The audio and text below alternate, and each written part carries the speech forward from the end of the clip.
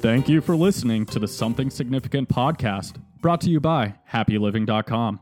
Something Significant is the popular series where Matt Gersper, aka Mr. Happy Living, interviews ordinary people doing extraordinary work in the world. Here at Happy Living, we define significance as doing something you love and creating something of value to others. We believe the pursuit of significance is a foundation of happy because it brings meaning, focus, and purpose to your life. Our beautiful friends at Dry Farm Wines deliver the finest, natural, lab-tested wines available, right to my door. They promise no hangovers and no headache. They're sugar-free, chemical-free, and delicious. And they are the official wines of Happy Living. Are you ready to change your wine? Claim your penny bottle on the podcast page of happyliving.com.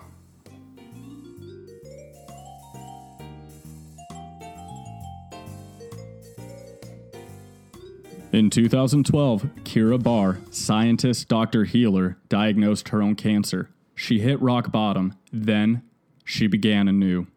Today, she runs the Resilient Health Institute, teaching you to highlight your strengths rather than masking your flaws, so you can unleash true potential as a human being. She's big on touch, a hug, melting into each other physically and emotionally. An ex-ultramarathoner, she now preaches a less is more approach. She finds joy in the daily routine. She lives to help people, and she's really good at it. Give a listen.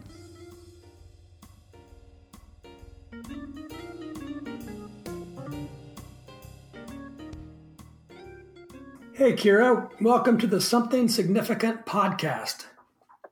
Thank you. Excited to be spending some time with you. Yeah, we appreciate your time. I know you're busy. Because I've done some research on you, I can see you're really busy. It was fun. I got to know you down at the Mindshare Summit several months ago now, over the summer. And you were one of the 16 people who earned the right to get up on stage out of my understanding, about 100 different submissions to talk about the future of health. So what was that process? Are you pretty surprised and excited by that, or how was that for you?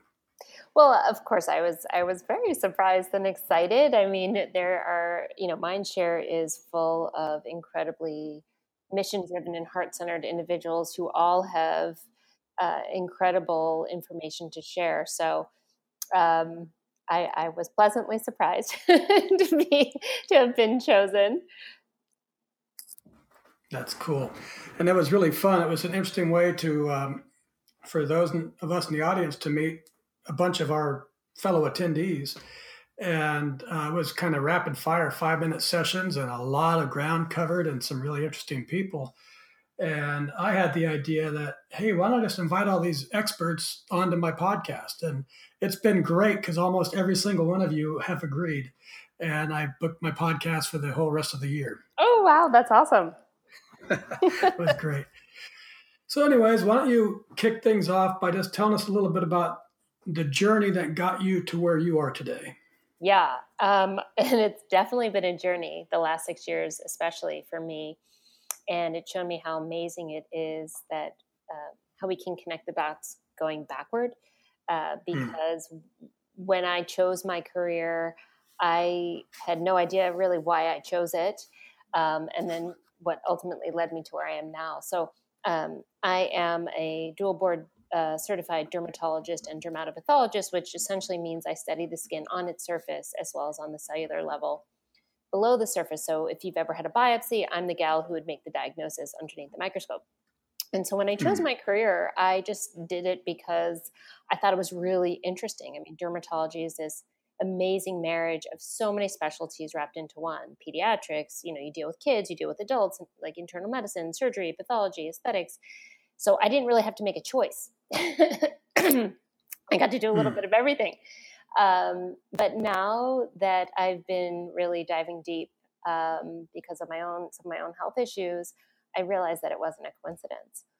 So as I shared at Mindshare, I was born with 2 birthmarks on my face and was made fun of them for what they look like was called coffee stain face, which, kids are cruel. And yet when I learned in dermatology, literally those spots are cafe au lait spots. So so I literally was coffee stain. They weren't literally coffee spots, but anyway. They were mean but accurate. Yeah, that's so true. But I didn't know that at the time. And of course, it could have been the objective fact. Those are, cafe au lait spots on your face. Those are coffee spots on your face. But we spin a story around it.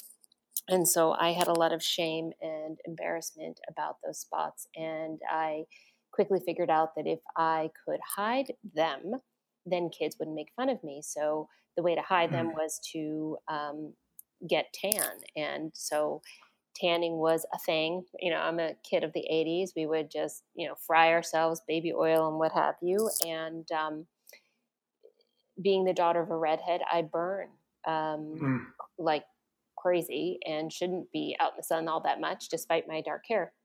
And so it wasn't until I became a dermatologist that I understood how harmful the sun had been. I mean, I was covered in moles and freckles, and everyone just thought, "Oh, they're so cute, they're freckles." What I learned as a dermatologist that they are signs of sun damage. And so I wound up having to have biopsies like every couple of months for over a decade because of growing and changing spots. These pigmented lesions were changing, and some of them were atypical. And ultimately, one of them was so atypical that it was diagnosed as melanoma, which is the most deadly skin cancer there is. And so that... And Keira, when was that? That was back in 2012. That was the beginning of the 6-year journey I embarked on. Okay. And so being this expert in my field who was supposed to know better, like I'm a dermatologist being diagnosed with a major type of skin cancer. And my world was rocked because I thought I was healthy. I mean, I was running ultra marathons at the time. I was eating well. I was wearing my sunscreen, and I literally had to come to terms with the fact that I didn't know necessarily what I was doing and how to be healthy. And it began this complete overhaul of my outlook towards health and my approach to my own health. And it's been an amazing process because I've not only completely revitalized my health, I had a whole other slew of health issues that kind of cascaded after the skin cancer, hormonal issues. I had 2 major surgeries. I mean, it was really not good. And because of that experience, I really kind of had to climb out of the ditch and bring myself back. And I feel like I've learned so much because of it. And that's how I actually wound up at Mindshare, because I started exploring integrative medicine and functional medicine and met all these amazing people that had I not had to go through what I went through, I wouldn't have had that gift. And I do believe, it seems cliche to say, but I really do believe that it was a gift. So what were you doing professionally before 2012 and the diagnosis of melanoma? Yeah, so I was full-on academic medicine at an institution in California, teaching residents, seeing patients. Basically, I was working part-time, but it was 60 plus hours a week. I was staying at work till midnight, not seeing my kids. It wasn't that fun of an existence, to be honest. I was doing, I love the subject matter, but I didn't enjoy how I had to practice it. So you were teaching? Yeah, I was at an academic institution, so I was seeing patients as well as teaching residents and medical students. Okay, and I think part of that time, or maybe all that time, was at UC Davis. Mm-hmm. Yep, that's right. We are fellow Aggies. Okay. I was at Davis from 79 to 83, a little before your time. Yeah. Davis itself is a phenomenal place. So the medical center is actually in Sacramento, and where we were or they still are, in ESAC, really quaint spot. But how we had to practice, things have changed. I mean, I was able to help kind of revamp the schedule a little bit, but at that time, it just wasn't what I envisioned to be able to be present for my family and be fulfilled in my job. Okay, so this is really interesting. So one of the second book that I wrote is called Turning Inspiration into Action. Mm-hmm. And it's about a process of what does it take to actually transform your life. And in many cases, people transform their lives because something devastating happens to them. And they rise out of those ashes and they do a complete overhaul of their outlook, to use your words, and completely change things.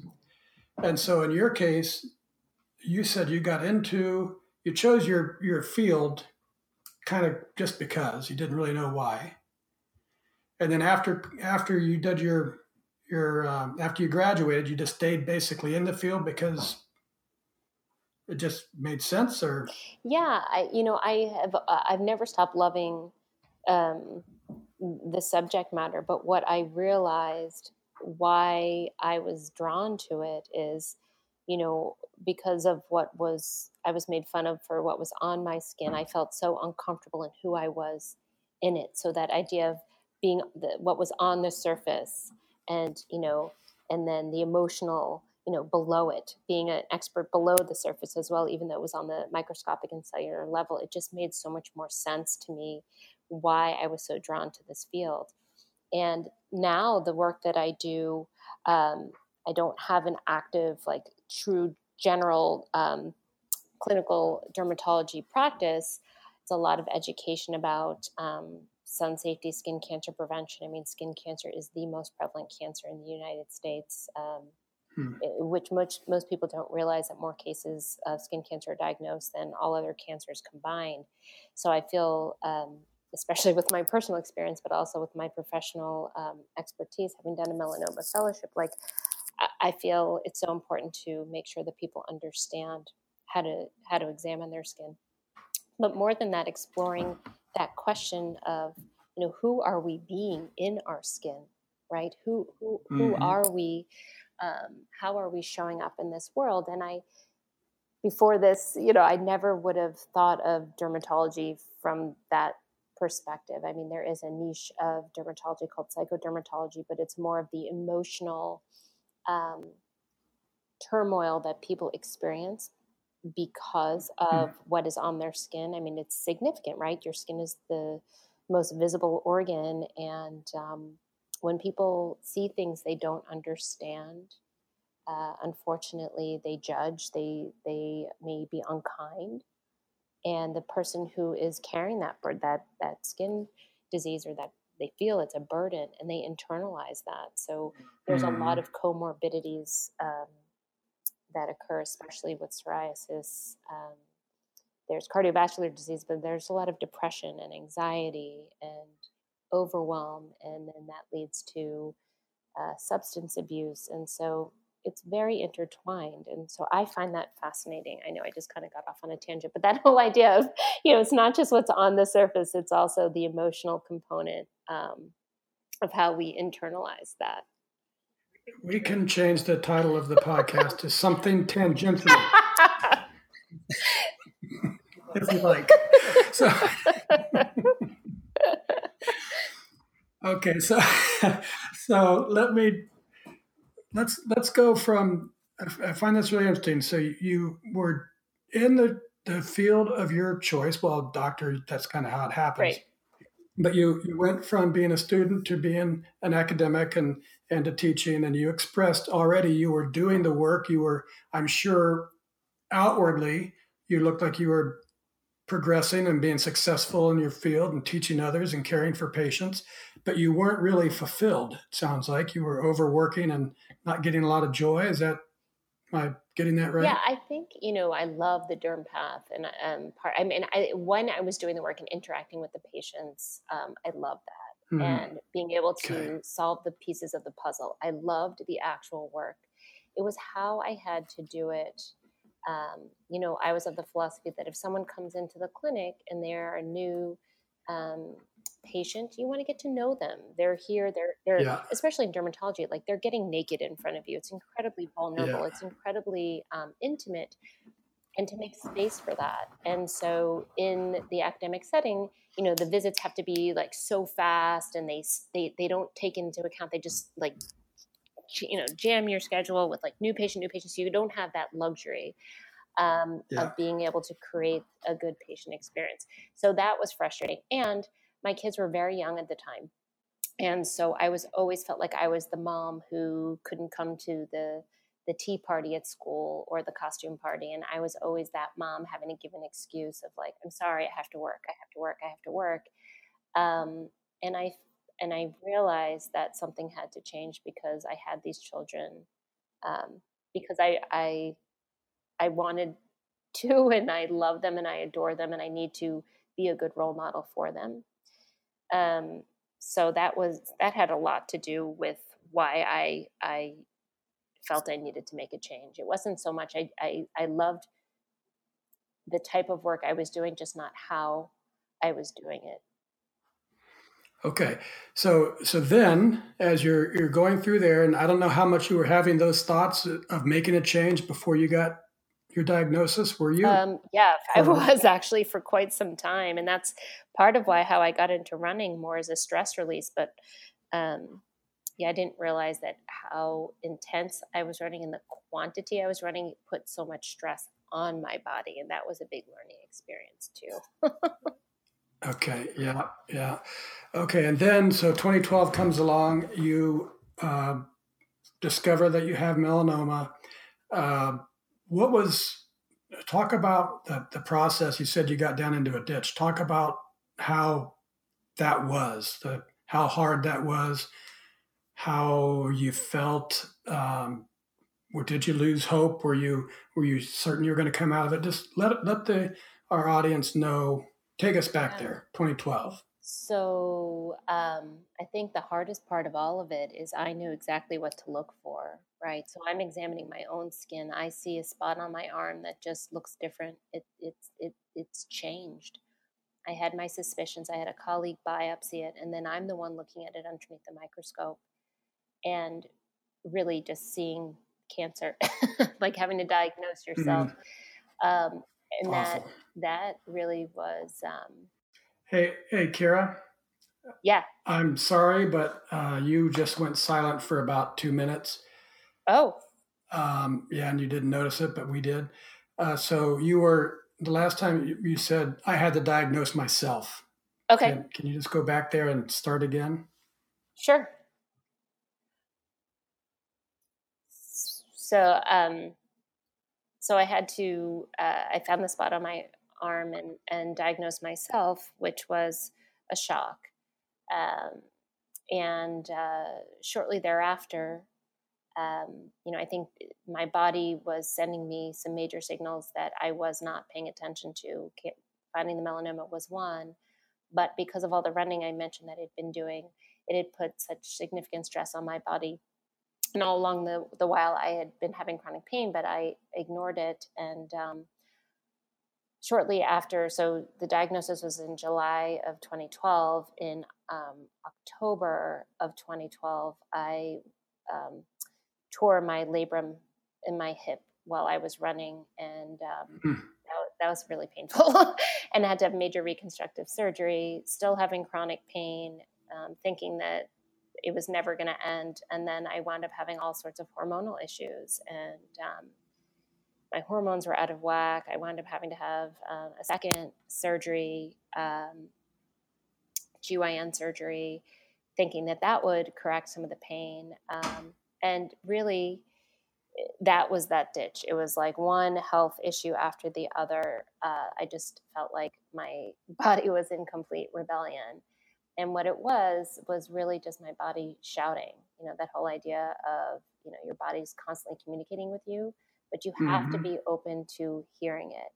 And for so long, I was completely deaf.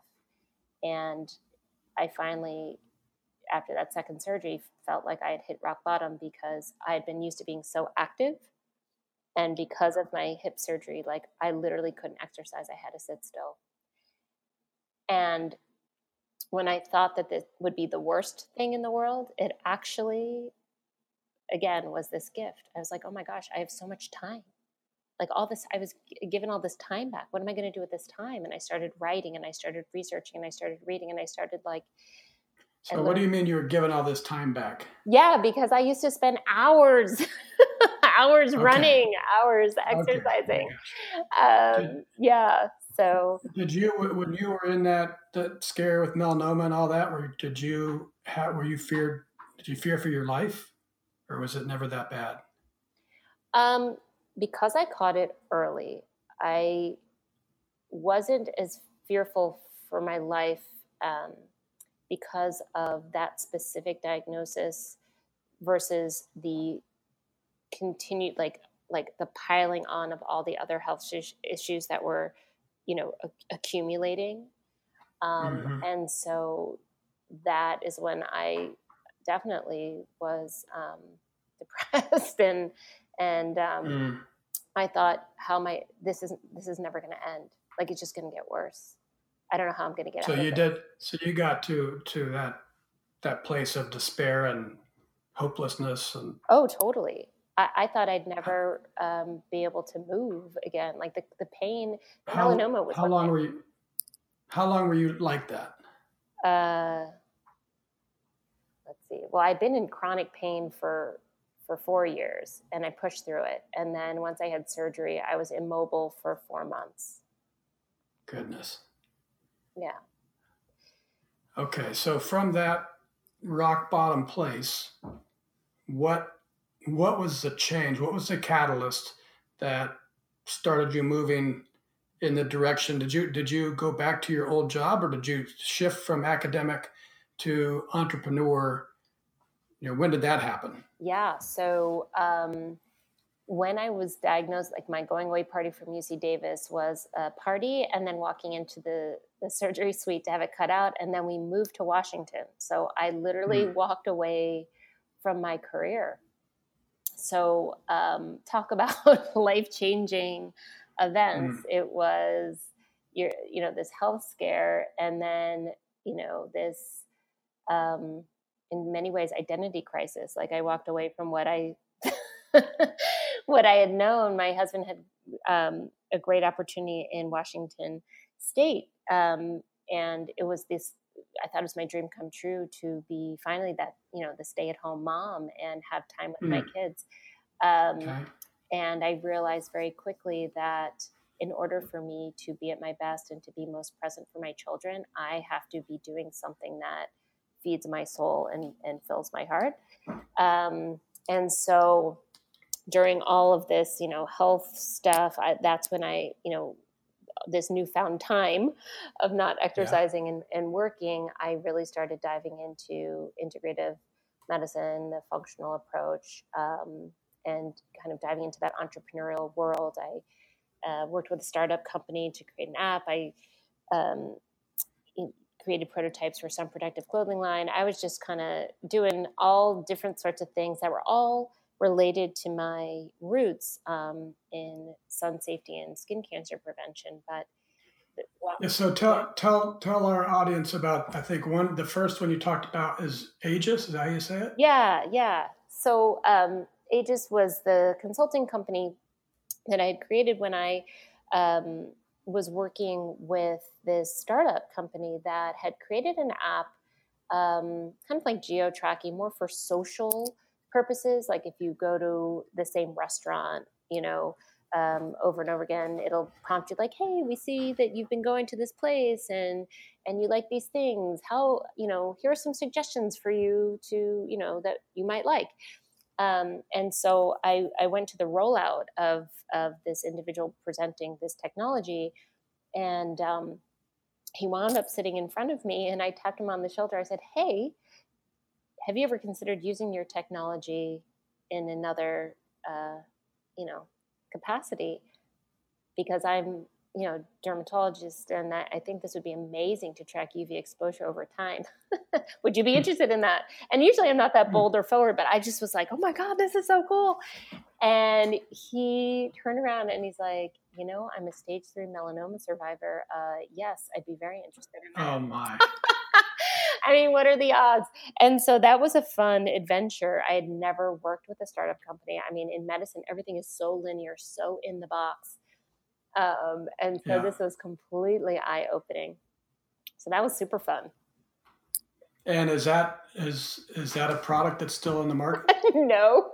And that was another amazing lesson. So, we go to London, we go to Wired Health, and we present it, and we're ready to roll this thing out in iTunes. And the day it's going to launch, we're doing the PR, and I get this memo, and I'm like, hey, we should probably, make sure the facts are accurate and blah, blah, blah. And I get a note back saying, did you not get the memo? Like, the startup is no longer. So literally launch day was our closing day. Did they run out of money? Yeah, basically the whole point was to, I guess, test what the technology could do and what it was capable of, not so much actually to make the product. And so the parent company pulled out. And so that was a really interesting learning experience. Okay, and then next up was Quetzal. Is that how you say that? Yeah, Quetzal. Tell us about that. Yeah, so Quetzal stands. It means little cat, and that's what my mom had called me. She called me Quetzal Farfel, like it was her nickname for me. And it is the sun protective clothing line that I had created for everyday wear. So most sun protective clothing you see are for the beaches and for the pool. And what I was finding that my kids, when we lived in California, it is sunny, most of the year, and the schools didn't put sunscreen on the kids, or you had to write permission slip, but they, with 30 kids in the class, the teacher doesn't have the bandwidth to put on the sunscreen. So I needed to find a way to fashionably protect my kids because they didn't want to, be outcast from their classmates. So that was that project. That would have been a bad thing for you to do considering your childhood. Exactly. Make them wear some goofy looking stuff. Exactly. So that was, a venture, and I made the prototypes and was super excited about it, sent stuff to LA, and I realized, oh my gosh, like this, I don't know if I'm a fashion designer. The market, I'd have to create the market because at the time they were still just looking at beachwear. So it's something that is, I put the brakes on that, and it's still something like waiting in the wings for me. But that was a fun. And is that yours? It is. Did you have partners, or that's all yours? That was all mine, and that I think was part of the issue of being all yours and trying to navigate a space that is completely foreign. We should talk afterwards. I have some ideas for you on that. Some folks who might be able to. Well, we can talk about it later. But so this is kind of how the entrepreneurial process works: is starts and fits, and you learn along the way, right? You keep learning, you're getting different experience. Yeah. So you've got strike one, you've got a strike in the ball with Quetzal because it's still, you haven't lost it, right? And then you come up with Resilient Health Institute. Right. Tell us about that. Yeah, and that is my current business, and I named it Resilient Health Institute because resilience is, your ability to bounce back.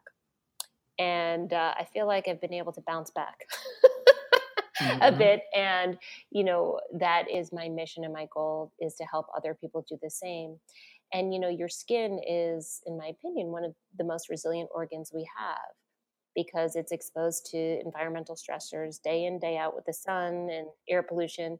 As women, we stretch it like crazy with babies. We gain weight, we lose weight, we cut it, we bruise it, and yet it heals and it bounces back.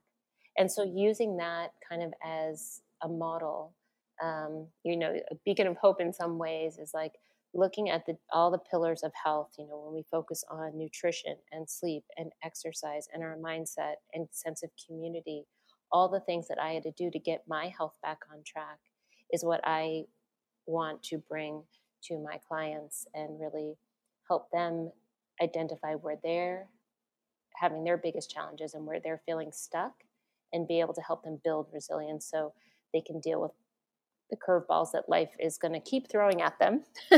We just have to figure out how to address them, have compassion for ourselves as we do so, and keep moving. So what's the model? Is it's a coaching? Yeah, right now it is. I do one-on-one coaching. I do some aesthetics in person, and that's kind of on the docket of whether I'm going to actually create a physical brick and mortar space, because it is the skin cancer prevention that is is so close to my heart, and I can't do that virtually. So I need to be able to lay my hands on people.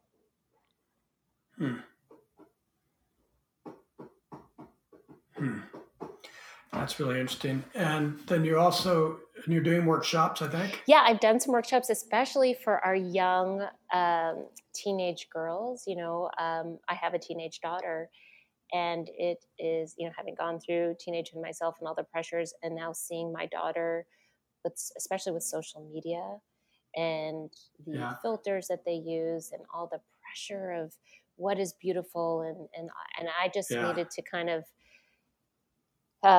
give these girls an opportunity to share with them, what true beauty is and how to nourish yourself from the inside out and the outside in. And especially when it comes to products that we use on our skin, if you're going to use makeup, use it to, highlight your assets, not to mask your flaws, and understand what's in your product so that you can keep the toxins to a minimum.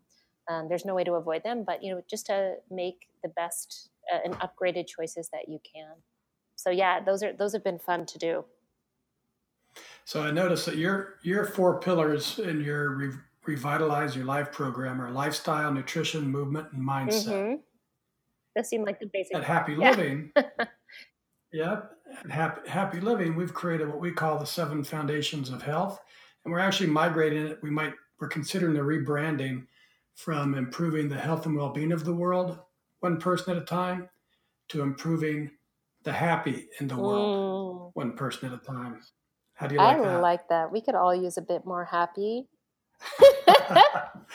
So these may become our 7 foundations of happy, but they're very similar to yours. It's the 4 fitnesses: physical fitness, mental fitness, spiritual fitness, and financial fitness. And then we add love, doing things you love with people you love and places you love, adventure, and significance, which is what we're talking about today, doing work that you love that brings value to others as well. Yeah, absolutely. I like how you break that down. I think we're pretty aligned with our messaging, and all of it, yours and ours, is to unleash your potential as a human being, correct? Absolutely. Absolutely. And I think, I love how you talk about the fitness in terms of the different categories. And I think most of us just think about physical fitness, right? But it's the emotional, that whole model of that our thoughts really dictate our feelings, that drive our actions, that determine our outcomes. And most of us just look at our actions or the outcomes and think we like that's where we need to do the work. But unless we go back to really the thought process that's driving that, it's hard to get the outcomes that you're really striving for. And without taking a look at your emotional fitness or your the other aspects, it's hard to achieve the true happy. But what's interesting is that without some sadness and without struggle, it's harder to, I think, achieve that happy. And so there definitely is a place for both. I think a lot of people in our society think they're supposed to be happy all the time, and that's just not realistic. Right. And I think that leads to a lot of unhappiness versus Yeah. the acknowledgement that, yeah, it's hard. Like, this stuff is hard. and and so, the hard stuff is what's going to make that appreciation of the happy that much more spectacular.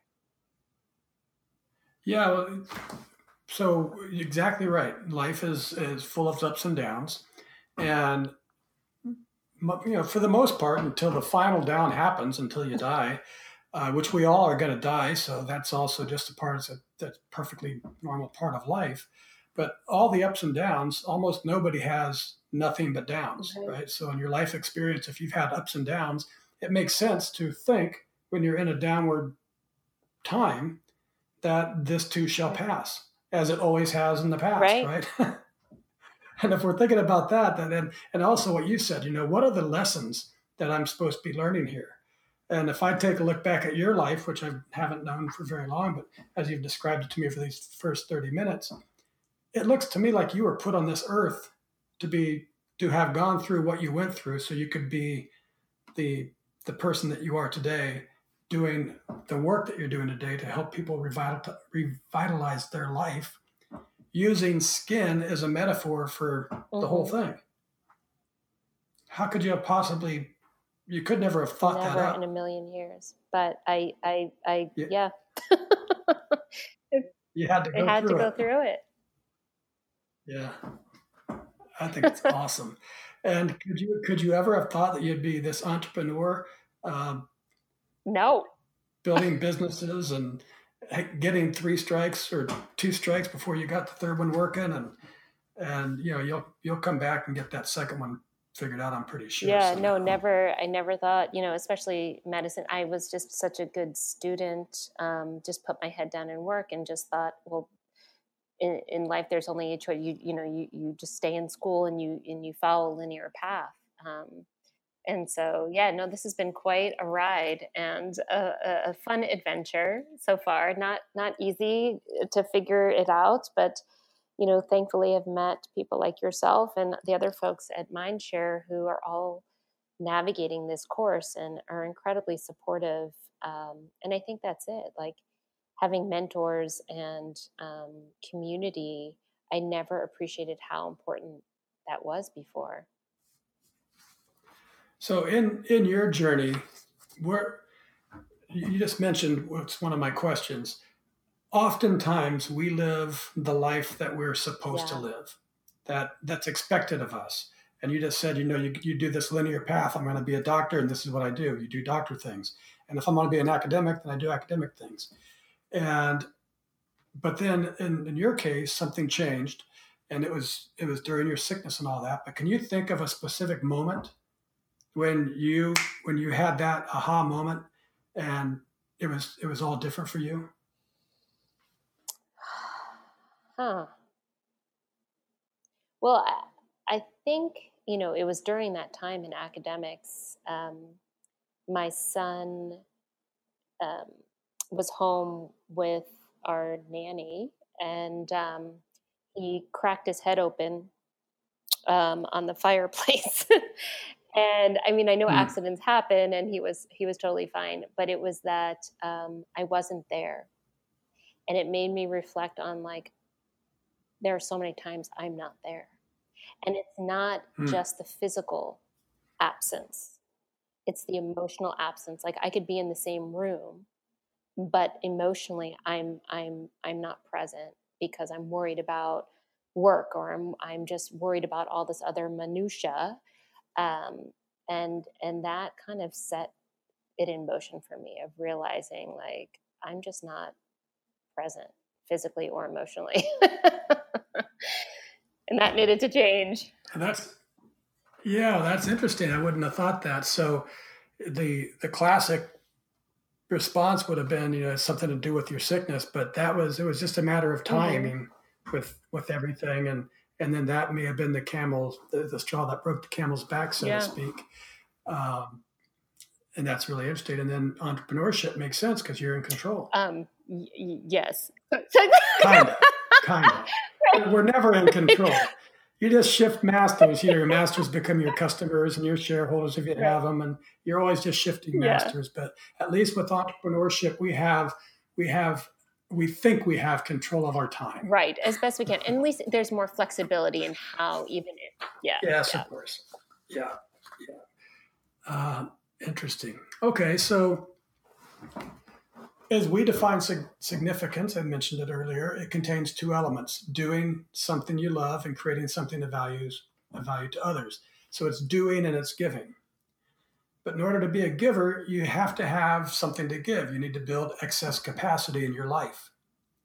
So, what are your personal practices, whether it's like our physical, mental, spiritual, financial, or whatever? What are your practices that increase your capacity as a human being so you can be a giver to Yeah. others? I thought about this, and I think, I've definitely started a practice of gratitude every morning before I get out of bed. And, the three things that I'm most grateful for. And I do the same when I go to bed at night. But I think what gives me the most energy to be able to give is in our family, we're touchy feely people, we're big huggers. And it's that sense of like, um, that physical touch. So when I embrace my kids or my husband, like literally we'll just reach out and grab someone's walking down the hallway and we'll just grab them and hug them.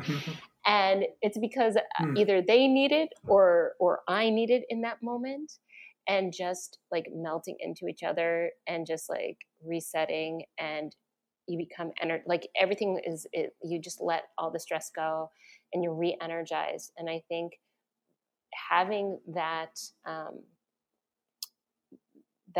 I don't know, that sense of deep love and connection gives me so much energy to want to be able to put that out in the world, because I feel so blessed that I have that, and I want to share that, and I get energized by it. So I think that sense of like physical connection, and that's also why being virtual is fantastic, because you can see someone's face, and you can really feel like you know them, but to physically put your hands on someone and touch them or hold their hand, or just it, there's an energy in that frequency that you can't Yeah. recreate at a distance.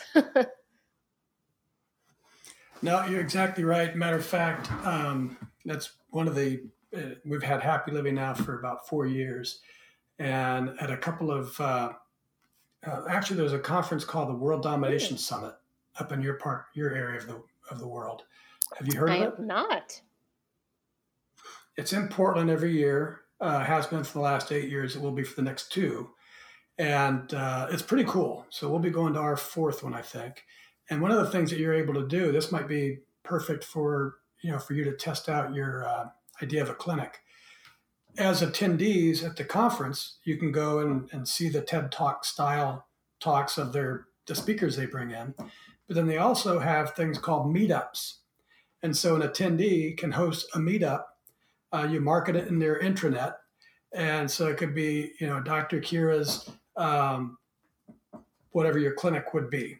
Or it might be about you want to talk about revitalizing your life, or whatever the case may be. You host your own workshop, and they're really fun. So we started doing those, and the difference in joy and spirit that I was feeling, talking and sharing and seeing people in body language, the difference between being there in person and doing something virtually, or having somebody read my book, which is a thrill, but it's still, you're not connected. When you have that connection, it just, everything is better.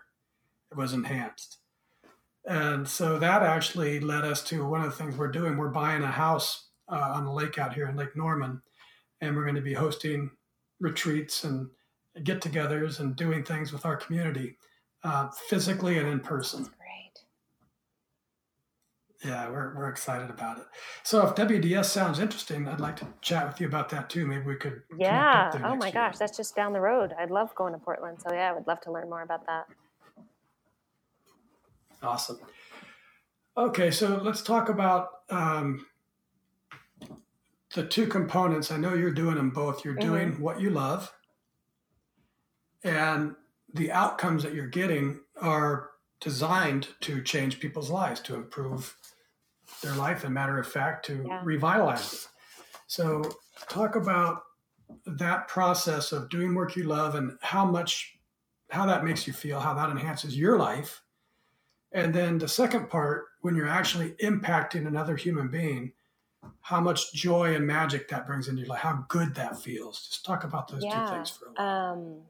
Gosh, I feel like it's this continuous circle, like one feeds the other. I mean, helping other people, and sometimes that adage of we teach best what we need to learn the most. And so I still have a lot of work that I need to do. I'm constantly working on myself, improving my health along the way. And so um, when I'm working with others and kind of walking them through the pillars and seeing where they're stuck, like I continually learn. So it's this amazing. I feel like I get so much more uh, in many ways of working with people than they might get with me. At least that's how I feel. Like it's this magical thing because yes, I'm helping them and I'm hoping that they're benefiting, but I learn so much from people, and then that just gives me so much more energy to want to keep doing it. And I don't know. It's really gratifying, and it helps me continue to grow. So in some ways, I feel like helping people. I don't know. Would it be weird to say it's selfish? Like I get so much from helping other people. Now, it does work both ways. And I think um, this is something I grapple with. In my first half of my life, I was more of what you just call a traditional businessman, trying to help businesses become better. And I did plenty of nice things and good things and all that at the time, as I was advancing my careers and doing different things. But my motivation for the work that I was doing was mostly self-centered. It was about advancing my career, advancing myself. When I when I switched gears and I had my aha moment, and I've had several of them, but this particular one for happy living, it was could I really change that part of me from being self-interested to being Yeah. completely giving? Can I do things? Can I write a book not to become a best author, but because I hope that book can help another person? Can I really be a giver? And as you said, that's what I'm working on. That's my big work. And if I'm giving that way, I think two things happen. I think it's the opposite of what you said. If I can really do that, I think that'll come back and Mm. serve me even more. So is that selfish? I don't know. I think you shift from being selfish to being a giver with the purpose, the Right. reason for I what you're agree. doing, Right. not the With the outcome. intention, Yeah. for sure. What Yeah, the is the intention of, yeah. to give and to serve and to help because I've, at least for me, I've walked and I continue and I can't, I have to continue to walk my walk, and I won't recommend things that I haven't tried. Um, and I also know how hard it is. And so to be a support. And so, yeah, with the intention that you want to see someone thrive, um, it's a thrill to see them thrive. So, Yeah. yeah. Yeah. Awesome. Well, so let's do a couple of rapid fire, Okay. quicker, shorter answers and see where that takes us. So, what's your favorite sport and why? Oh, I have to say, right now, my favorite sport is lacrosse. I played it in high school and a little bit in college, but my son plays lacrosse. And so I love watching it. I'm not actively playing, but a sport that I love to watch is lacrosse. Um, if it's an activity that I personally love doing, it's Pilates. Pilates. Yeah. Okay. Talk a little bit before we go on. I'm breaking my own rules, but you mentioned something that I think is really important. There's a real real hardcore movement out there with what I'll call civilian people, regular old normal people like you and I that are entrepreneurs or employees or living our lives. And then we're doing CrossFit type training, Oh yeah. which is it's the type of high level training that's meant for people who are like competitive professional athletes. Mm-hmm. And so I know you've written about, and part of your practice is less is more with your treatment for skin. Yeah. But what about less is more? How has that changed from your being a marathon runner to doing a lot less rigorous exercise? Oh, How has that helped you? it has been a game changer. Um, like I said earlier, I was in chronic pain, and I pushed through with the pain and running, and was running 20, 30 miles. And at a time I was doing ultras, and Yeah, I crazy. didn't, it was crazy. And to all those runners out there, I get it. It's so social. It is freeing. And to think your body can power you that far, um, it is amazing. But the cortisol and the levels of stress on your body, it takes a toll. So what I found is, you can do so much less and maybe just a little higher intensity, but for less time, and get the same results. You get so much time back. And listening to your body, like if it hurts, it's not no pain no gain. It's like if there's pain, your body's trying to tell you, like, there's something going on here you need to evaluate. Don't ignore it. So I'm a huge fan of really honoring your body. If you don't have the energy but you want to move, like, go for a walk. Like, even walking to your mailbox and back, whatever you can do, celebrate that. Like, I learned that hard lesson when I was totally incapacitated, that just celebrate the small stuff. And if that's just standing up and, I don't know, like cleaning the kitchen, like that, just get up and be active. Do whatever you can. Yeah, CrossFit Yeah, is it's a tough one. exercise is supposed to make you feel better and have more energy, not less. It's not supposed to tank you. Exactly. And I think the issue is it depends on what your objective is. So one of the guys that's helped me to learn this lesson was the first CrossFit champion of the world. Actually, his name is James Fitzgerald, and he's a writer at Happy Living and a friend. And he said I went to one of his workshops, and it was titled "You Are Not an Athlete." Mm. And I was an athlete. I played all through college. I had 3 different professional football tryouts, and I'm looking at this outline saying, "BS, I am an athlete, dude." So I went to his workshop, and he said, "If you want to be hiking mountain trails when you're 80, you shouldn't be doing box jumps." Mm. And his message is you need to align your fitness goals with your lifestyle goals. And if you want to be a world class runner or you want to qualify for the Boston Marathon and that's your thing, then by all means you should be training for marathons. But if that's not your objective, you shouldn't be killing yourself. If you want to be healthy and happy, you probably need a lot less exercise to stay healthy and happy. Yeah, that's a very powerful message that I wish I had heard so many years ago. Me too. Two back surgeries for Yeah. me. Um, okay, Keira, this is great. One thing you wish you had known 10 years ago.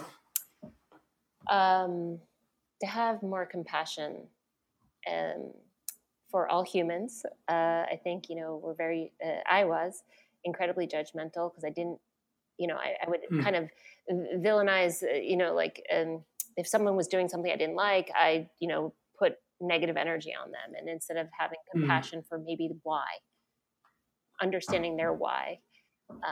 Yeah, Yeah. that's very good. What's one hope you have for the next 10 years? I have lots of hopes. You can have several. Yeah, This is your interview. I think, as I'm still on an upward trajectory with my health and getting things more dialed in, and so I want to be on the trails when I'm 80. Like, I'm not going to be Yeah. 80 in 10 years, but just to maintain a level of commitment to my health and longevity, because I do want to be around a long time. I'll just share real quickly. I just got back from Columbus, Ohio, where I was born, and my parents are going to be 81 and 82 this month. Wow. And my dad was invited back for his 50th reunion of his doctorate degree at Ohio State. Wow. Wonderful. And so my brother and I, who haven't seen my brother in like 7 years, met my parents at Ohio State, and we took them on a 13-hour marathon adventure, going to tailgate parties and football games and homecoming celebrations. And my mom just barely made it. She's on a walker and it's almost completely fallen to the ground, but they did it. And so, that's why we want to take care of our health, so we can enjoy those kind of experiences even long into our old age. Yeah. And I won't hold it against you that it's Ohio State. I saw you're from Michigan. Although depending on the year, maybe I should keep that on the down low, but yeah, but we're both Aggies, so that should be a nullifier. All right. Any books or resources you'd recommend to our listeners? A game changer for me was Psycho-Cybernetics by Maxwell Maltz, and really understanding the model, that whole, the thoughts and dictate, the feelings that drive your actions and your outcomes. That was very helpful for me to read as I began a lot of my mindset work. One that I'm reading currently is Work by Thich Nhat Hanh, and finding the joy in the daily routine. And it is so simplistic and so powerful. And it's a quick read. So I would recommend that one. That sounds good. And that relates back to what you said before, when things aren't always going well, sometimes it's just hard. But you can still find joy in that. That's right. Right. And you can find joy in the hard if you get your mind put on right. Awesome. Who would you recommend to be my next guest? Oh my goodness. I would say there's from Mindshare, there's there are so many wonderful people, but my girlfriend, I don't know if she'd like me volunteering her, but Dr. Shelley Sethi would be, I think, a wonderful guest. She is an integrative medicine physician who is diving deep into energy medicine and a lot of spiritual work. And she has a really interesting philosophy. So I think she would be a great guest. She sounds interesting. I'm fascinated by this whole idea of energy work. Yeah. And, that'd be great.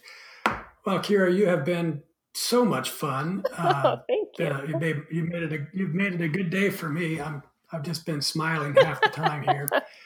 Are there any parting comments or remarks you'd like to leave our audience? Well, thank you for this opportunity. I too have had a huge smile on my face. I just think that what you're doing is fantastic. We all need more happy in our lives, and creating a sense of community is a huge part of creating that happy, reaching out and knowing that we're all struggling in some way, but we all can lift each other up. And so I hope that you've got lots of listeners, because this is good stuff. You just gave me goosebumps. And I think what's just happening now is our rebranding is going to become official. I don't think we can go back to it. I think it's going to be improving the happy in the world, one person at a time. So, okay, well, thank you so much. And folks, that's it for today. Thank you for listening to our Something Significant podcast with Dr. Keira Barr. If you like today's interview, you'll love being a part of the Happy Living community. To join us, just go to www.happyliving.com. Benefits include a free Happy Living book, inspiring blog posts delivered straight to your inbox, and special offers exclusive to Happy Living members. It's all free, so come on in and join our mission to improve the happy of the world, one person at a time.